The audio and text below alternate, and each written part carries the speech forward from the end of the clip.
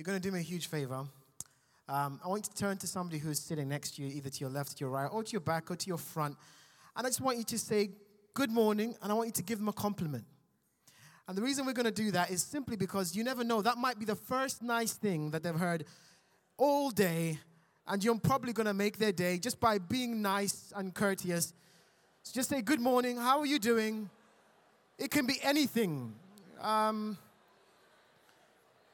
You look great, whatever the compliment is, just tell somebody, make somebody's day, make somebody feel nice. Yeah.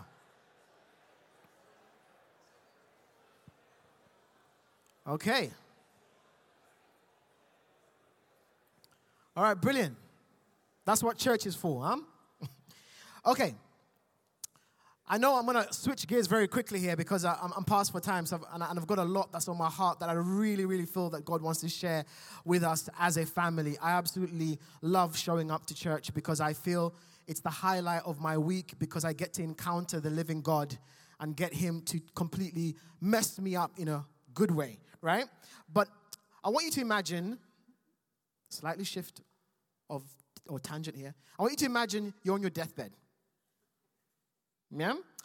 And you have literally a few breaths left, and you're with loved ones, and you're with people who are deeply important to you, and you know that the words you're about to say are going to be recorded for the rest of eternity. What would you say? I would ask you to share with your neighbor, but you've been talking too much. So I'm going to ask you to keep that to yourselves. But I want us to turn to John chapter 19 and verses 13. John chapter 19 and verses 13. It says, when he had received the drink, so Jesus is thirsty, he's on the cross, right? He has been flogged. He's been crucified. He's been starved, because that's what they used to do during crucifixion. They would starve you. They wouldn't give you anything. And so he's thirsty. And Jesus says, I'd received something to drink. So they give him some vinegar and some water, I think, to drink. And he takes that and he says this. Jesus said, it is finished. With that, he bowed his head and gave up his spirit. So you can imagine, after everything Jesus has been through, I mean, if you had gone through half of what Jesus had gone through, would you even have the impetus to talk? You'd be like, I'm done. You know what I mean? You'd be closing out. But Jesus, with his last breath, has to say one thing. And the last thing he has to say that he knows is being recorded is, it is finished. I want to argue that these are probably the most powerful words, dare I say, most influential words that Jesus probably spoke in his ministry. It is finished. I want you to keep that to the back of your mind as I do this talk. Now I'll go back to Ephesians. Everybody with me? So keep it in the back of your mind. So the book of Ephesians is an incredible book. And I have the privilege of jumping into chapter 2 as we're going through this book. And I'm teaching from verses 1 to 10. And you see, before I start talking about these couple of verses, I need to let you know a bit about the church in Ephesus and who Paul is writing to. Because if you don't know that, then it's very easy to miss what Paul is actually saying. Because there's stuff that he says that if you do not understand the context in which he's saying it and to whom he's saying it to, it will just go over our head. So the church of Ephesus is actually a very unique church. In fact, you actually see that in Paul's letter to them, unlike his other letters, he doesn't address issues of false teaching. He doesn't talk about any problems or questions the church seems to have. And in fact, some people have gone as far as saying that this letter of Paul, who wrote arguably nearly 2/3 of the New Testament, right, is the queen of epistles. It is seen as, it's in a different class to all the other writings of Paul. And the question I have is why? And the answer is very simple. Paul was talking to a no pushover church. Why? Paul, according to scripture, had spent over 2 years with this church teaching them night and day. Can you imagine Paul visiting St. Peter's and teaching us every single day for the next 2 years? Right? Not only that, when he finally left them, he did not just leave them with anyone. He left them with one of his key disciples, Timothy. The letters of 1st and 2nd Timothy are actually written to Timothy, who's stationed in Ephesus. And Timothy is a spiritual son of Paul. And so he not only teaches them for 2 years, he leaves them with one of his spiritual sons and his disciples. So this church knows the scriptures. But it doesn't even stop there. Guess who attends the service every single Sunday? Well, yes, Jesus does it, yeah? But where 2 or 3 are gathered, there he is, right? But guess who shows up every single Sunday through the doors? John the disciple was stationed at Ephesus, right? And guess who else showed up at church every single Sunday? Mary, the mother of Jesus, showed up every single Sunday to the church of Ephesus. So you can just imagine what this church was like. Can you imagine being able to show up to Mary after the service as preacher and say, can you tell me how Jesus was when he was in diapers? Like, did he cry? Did he do big stinky poops? Like, what was going on there? Do you know what I mean? Can you imagine the questions you could ask Mary after the service? Did he do miracles before his ministry actually began? All of these things. So the church of Ephesus was no pushover church. Are you with me? Paul was actually writing to a very mature church. This is why he doesn't address issues of heresy, doesn't address many problems, because this church knew its stuff. It was a mature church. Why am I saying all of this? I'm saying this because it shows up in how Paul writes.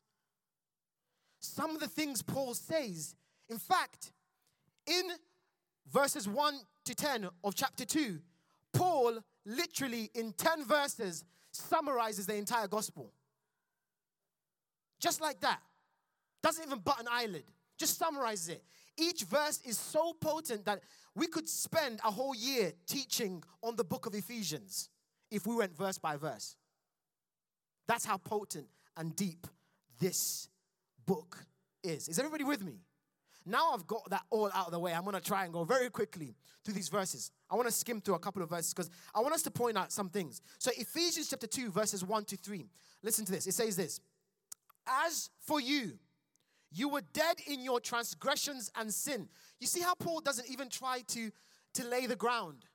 He doesn't even try to do that. In his other books, he has to almost explain everything he's saying. Here he's just jumping straight to the catch. He's saying, you were dead in your transgressions and your sins, in which you used to live when you followed the way of this world and of the ruler of the kingdom of the air, the spirit who's now at work in those who are disobedient.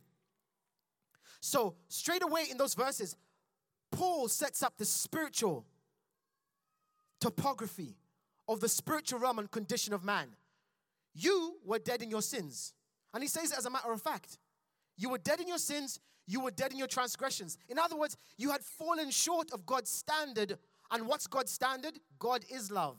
When we fall short of love, we fall short of God's standard, in simple and short. And usually, how does that look? It becomes self-introspective. We care about ourselves. We start to become slightly narcissistic in our tendencies because it becomes about me, me, me, me. And Paul says we were all like that.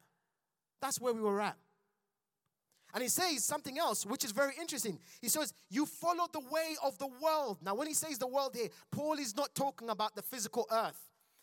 The Bible uses this term world to represent the systems and the ways which are in the world, in the systems of the world, which are completely in antithesis against whatever it is God has or is doing. So that this thing that is happening in the way the systems of the world work, that is against the narrative that God is always trying to achieve, the narrative of love. And Paul says, you are part of that system. And you were being controlled, introduced another thing, a ruler of the kingdom of the air.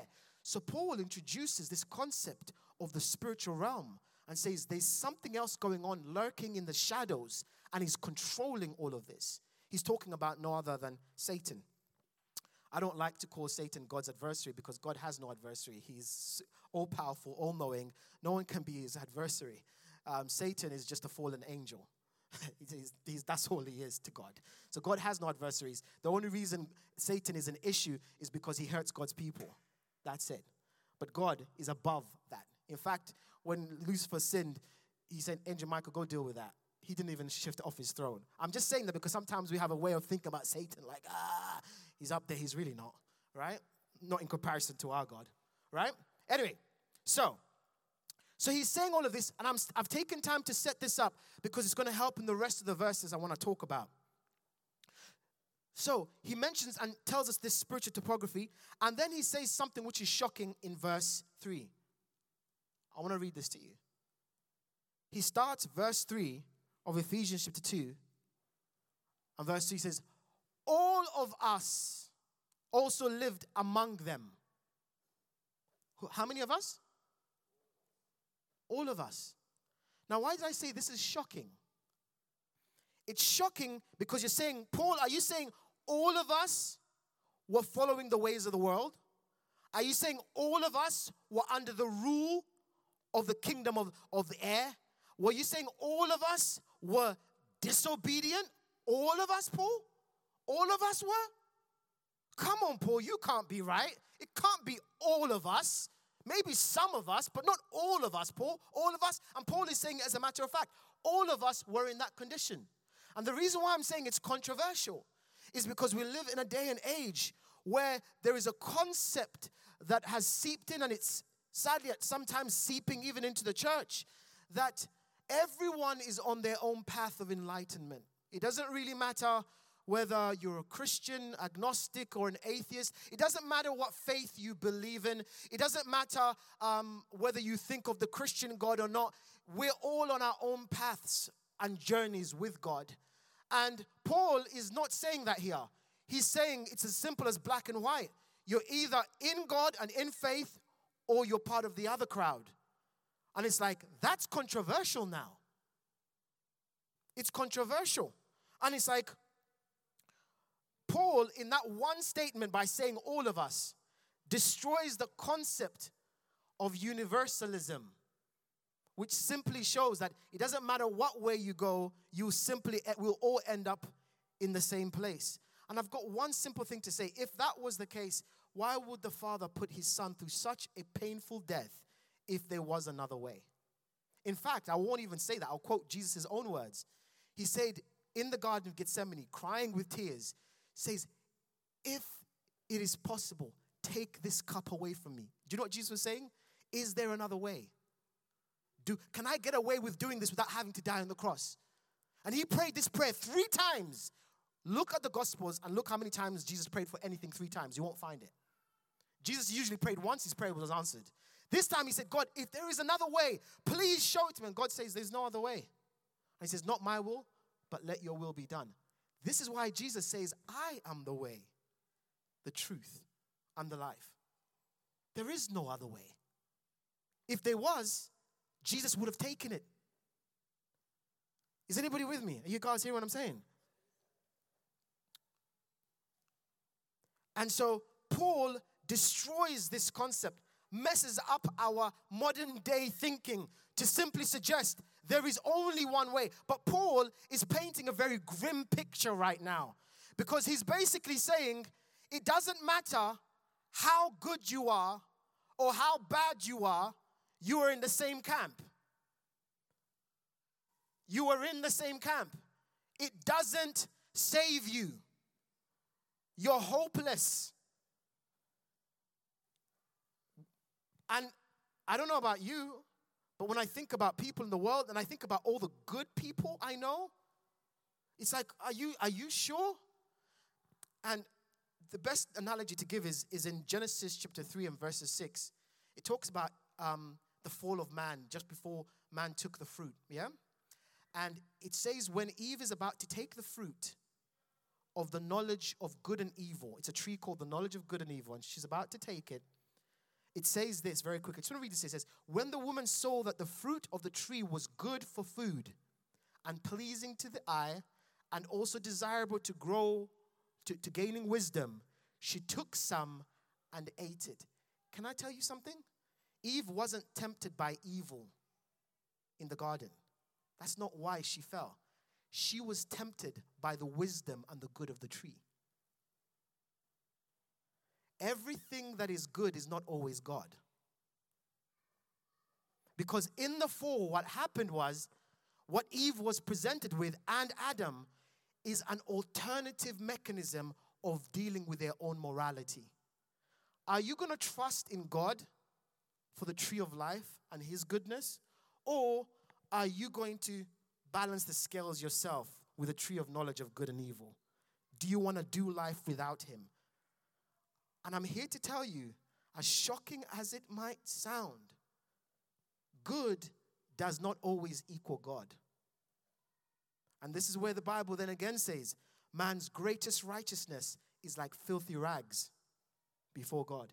Now I know what you're thinking, because I feel it too. I mean, I'm sitting there talking to myself.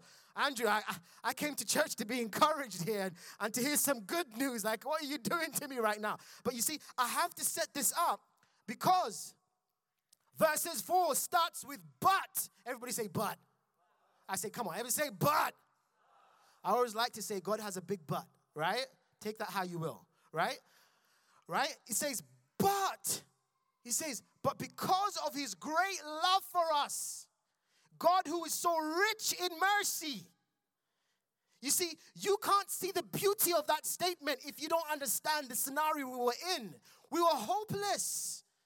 Whether we did good or bad, it meant nothing. We couldn't attain the standard to which his love demanded. And so now God steps in and says, but. Now I want to read these very quickly. He says, but because of his great love for us, God who is rich in mercy made us alive with Christ, even when we were dead in transgressions. It is by grace you have been saved. And God raised us up with Christ and seated us with him in the heavenly realms in Christ Jesus, in order that in the coming ages he might show the incomparable riches of his grace expressed in his kindness to us in Christ Jesus. Time will not allow me to tell what these verses mean because I have to move on and make sure I get to verse 10 before this talk is over. But it's so beautiful. God is saying, you know what? This was your condition. I stepped in, not because of anything you did, but because I'm a merciful, loving God, and I love you. And that's why I stepped in. Not because of anything you can do. Because you were damned if you do, damned if you don't. It was because of his love, his good. This is why the gospel is called good news. You see, if you don't show how dire the scenario is, how can we receive good news? It's like going to a doctor and you're terminally ill, right? And you're terminally ill and you go to the doctor and the doctor says, oh, good news, your terminal illness is gone. If you didn't know you were ill, it would be like, oh, okay. I didn't know I was ill, right? But imagine you know you've got a couple of days to live and you go to the doctor and it says, actually, your scenario has completely changed. You're going to live. You're like, oh my goodness. It's like life flashes back through your body. It's like, oh my gosh, I get to live.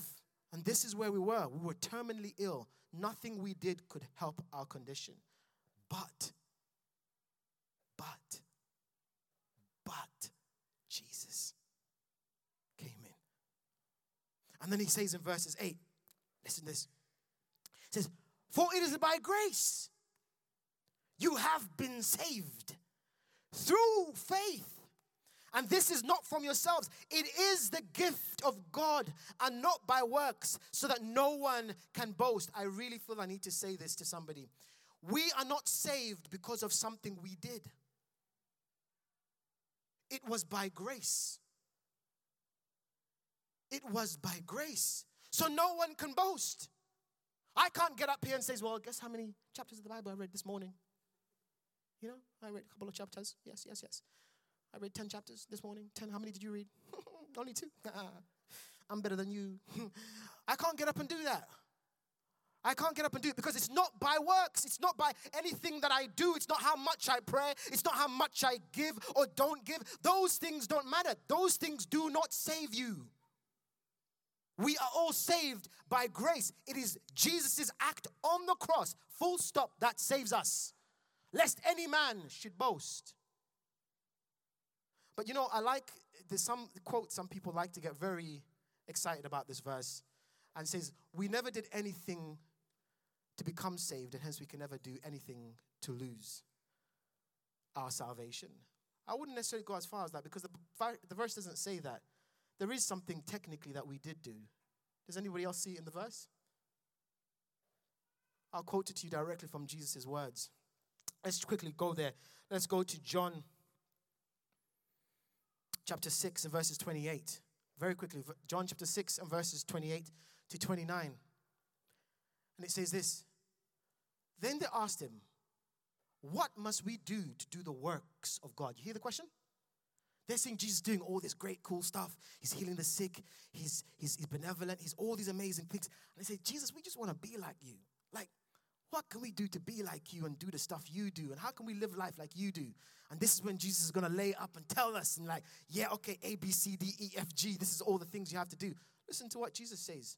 Jesus answered, the work of God is this, to believe in the one he sent. Look at your neighbor and say, just believe. That's it. All God requires of us is to simply believe. And that's it. Everything that Jesus did all of a sudden becomes ours. No work needed. So by grace we are saved, but grace comes through faith. Belief. Not by works, lest any man should boast. And you see, many times when people read these verses, they stop here. It's like, thank you, Jesus, for what you did on the cross. Thank you that you saved us. And remember, I did a talk a couple of weeks back. I think you can grab it online. And I talked about how all of us get to the cross. And imagine this is the midpoint of the cross. And we always seem to have in our Christianity a retrospective viewpoint. So we're always looking from where we have come from, right? Say, thank you for God for delivering me from my mess, for my issues. Thank you for delivering me from my sin. But there is something more. And you see, I love the Bible because the Bible is always consistent. Because remember, this is Paul's summary of the gospel in just 10 verses. Just 10 verses. And he says it as a matter of fact. Because he knows the church he's speaking to is very mature. But listen to what he says in verse 10. He doesn't stop there. He doesn't just stop with you being saved. He says, for we are God's handiwork, created in Christ. I love the imagery. Like you can imagine God in a workshop. He says, you're God's handiwork, created in Jesus Christ to do good works. Huh? I thought you said it's not by works we're saved. Yes. These works, you're not doing them to get saved. You're doing them because you are saved. Do you hear the difference? Yeah? These works are not being done so you can be right with God. God is saying, you're right with me. And do you know what that means? Guess what? You do good stuff. Because you're right with me.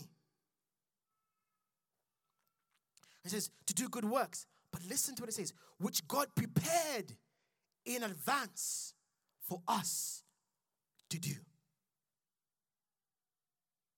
I'm going to read it to you from the Amplified Version. What the Amplified Version simply does is it goes into the original Greek and Hebrew, and it tries to get at the little nuances that English sometimes fails to get at. You know what I mean? So it just basically squeezes out all the juice. You know, if you want more juice squeezed out, just jump to the Amplified Version, and you usually get all the juice, right? Let's squeeze some juice now in the Amplified. Ephesians chapter 2, verse 10. In the Amplified, I'll read for you. For we are his workmanship, his own masterwork, a work of art, created in Christ Jesus, reborn from above, spiritually transformed, renewed, ready to be used for good works, which God prepared for us beforehand, taking paths which he set, so that we would walk in them, living the good life which he prearranged and made ready for us to live. So Jesus says, I'm not just interested in saving you from your mess.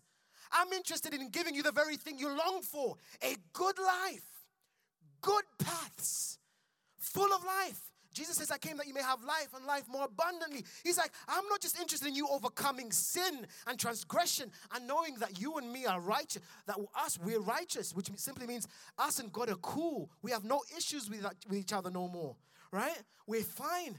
He says, I'm not just interested in that, in restoring that. I'm interested in making sure that you live life to the full. And guess what? I'm so interested in that before even you were born, the Bible says. I'll read it for you in Psalms 139. It says this. It says, your arms saw my unformed body. All the days ordained for me were written in your book before one of them came to be. God, before you even came on the planet, wrote all your days out. And he fashioned paths for you to walk that are good.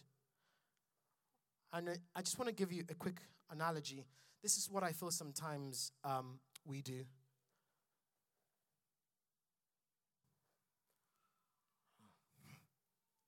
Sorry.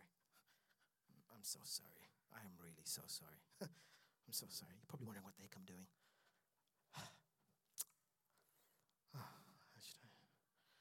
At this point, you're probably going to ask me, what the heck in the world am I doing, right? Yes, because this is a bit dramatic, yeah? What am I doing? I'm trying to get to the end of the auditorium.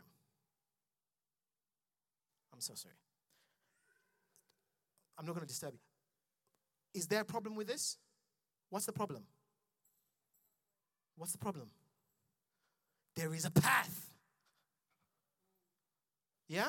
And there's not just one. How many paths are there? 1, 2, 3, 4. It's plural. Paths, right? What's my point? We are like that. We're trying to have the fullness of life, but we keep thinking we have to be our own path. And God is saying, Jesus finished it all, guys. And that's why I started with that verse. Because when Jesus says it is finished, he was not just saying it is finished concerning your eternal status. He was not just saying it is finished concerning you overcoming sin. He was not just saying it's finished concerning the problems you have in your life. He was saying it is finished concerning every single area of your life, concerning your dreams and aspirations, concerning, Lord, what am I going to eat tomorrow? What am I going to wear? Jesus has one word to say over all of that. It is finished. Jesus did it all on the cross. And that's why when he was in pain and he had been beaten and he had been scarred and he was on the cross, he could not finish until he let everybody in this room know, concerning you and everything you will ever need, there is one word that echoes through the chambers of the universe and eternity. It is finished. Jesus did it all. Can somebody give God a hand clap and thank Jesus? Let's all stand up. I want us to respond to this word. This is why it's called the good news. It's good news. It's good news. And I don't know where you're at. I don't know what scenario you find yourself in today, but God is saying to you there is good news for you. Whether you're a Christian or you're not, there is good news for you. And that good news is in the package of one individual, and his name is Jesus. His name is Jesus. And so I sense that there's two kinds of people listening to this right now. Maybe Luca, the worship band, if we can just jump back on and just maybe give us some music in the back. But I sense there's two kinds of people. And the first one, you're probably thinking to yourself and you're like, Andrew, I've never really known that this is how dire things were. I just always thought that as long as you were a good person, did your best, we will all end up in the same place, I guess. I didn't know that Jesus is the way, that he is the truth, and that he is the life. And maybe today, this is your opportunity to do one thing, to simply believe. To simply believe. But then I feel also there's some people here, and you feel like, Andrew, I'm tired of taking my own path. I'm tired of trying to beat my way through life. I'm getting tired now. You're telling me there's another path, and there's the path God has for me that will make me feel fulfilled and make me feel that I'm really living, and that He planned it for me even before I was even born. He says to Jeremiah, before you were born, I knew you and I ordained you to be a prophet. That's what He says to Jeremiah. God is so amazing like that because He's timeless. He knows you so well. He knows what will fulfill you. He knows what will make you happy. And I'm here to tell you there is another path. And so if you feel you fall in those two categories, somebody you're saying, I just want to begin my journey of faith. But, oh, Andrew, I want to begin to walk down the paths God has for me. And I want us to respond to this. If I would just close our eyes for a second. Just want you to give you a moment just to invite the Holy Spirit and to see how He might be leading you.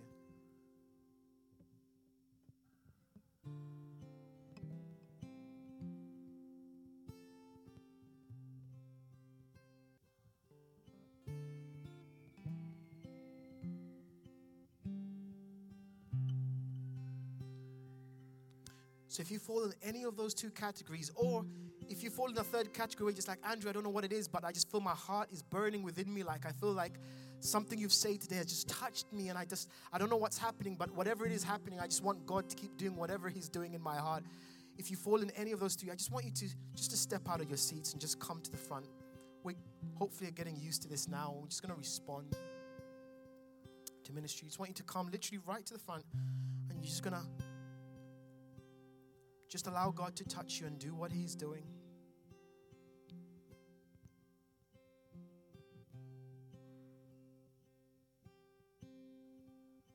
It's okay. Just come to the front.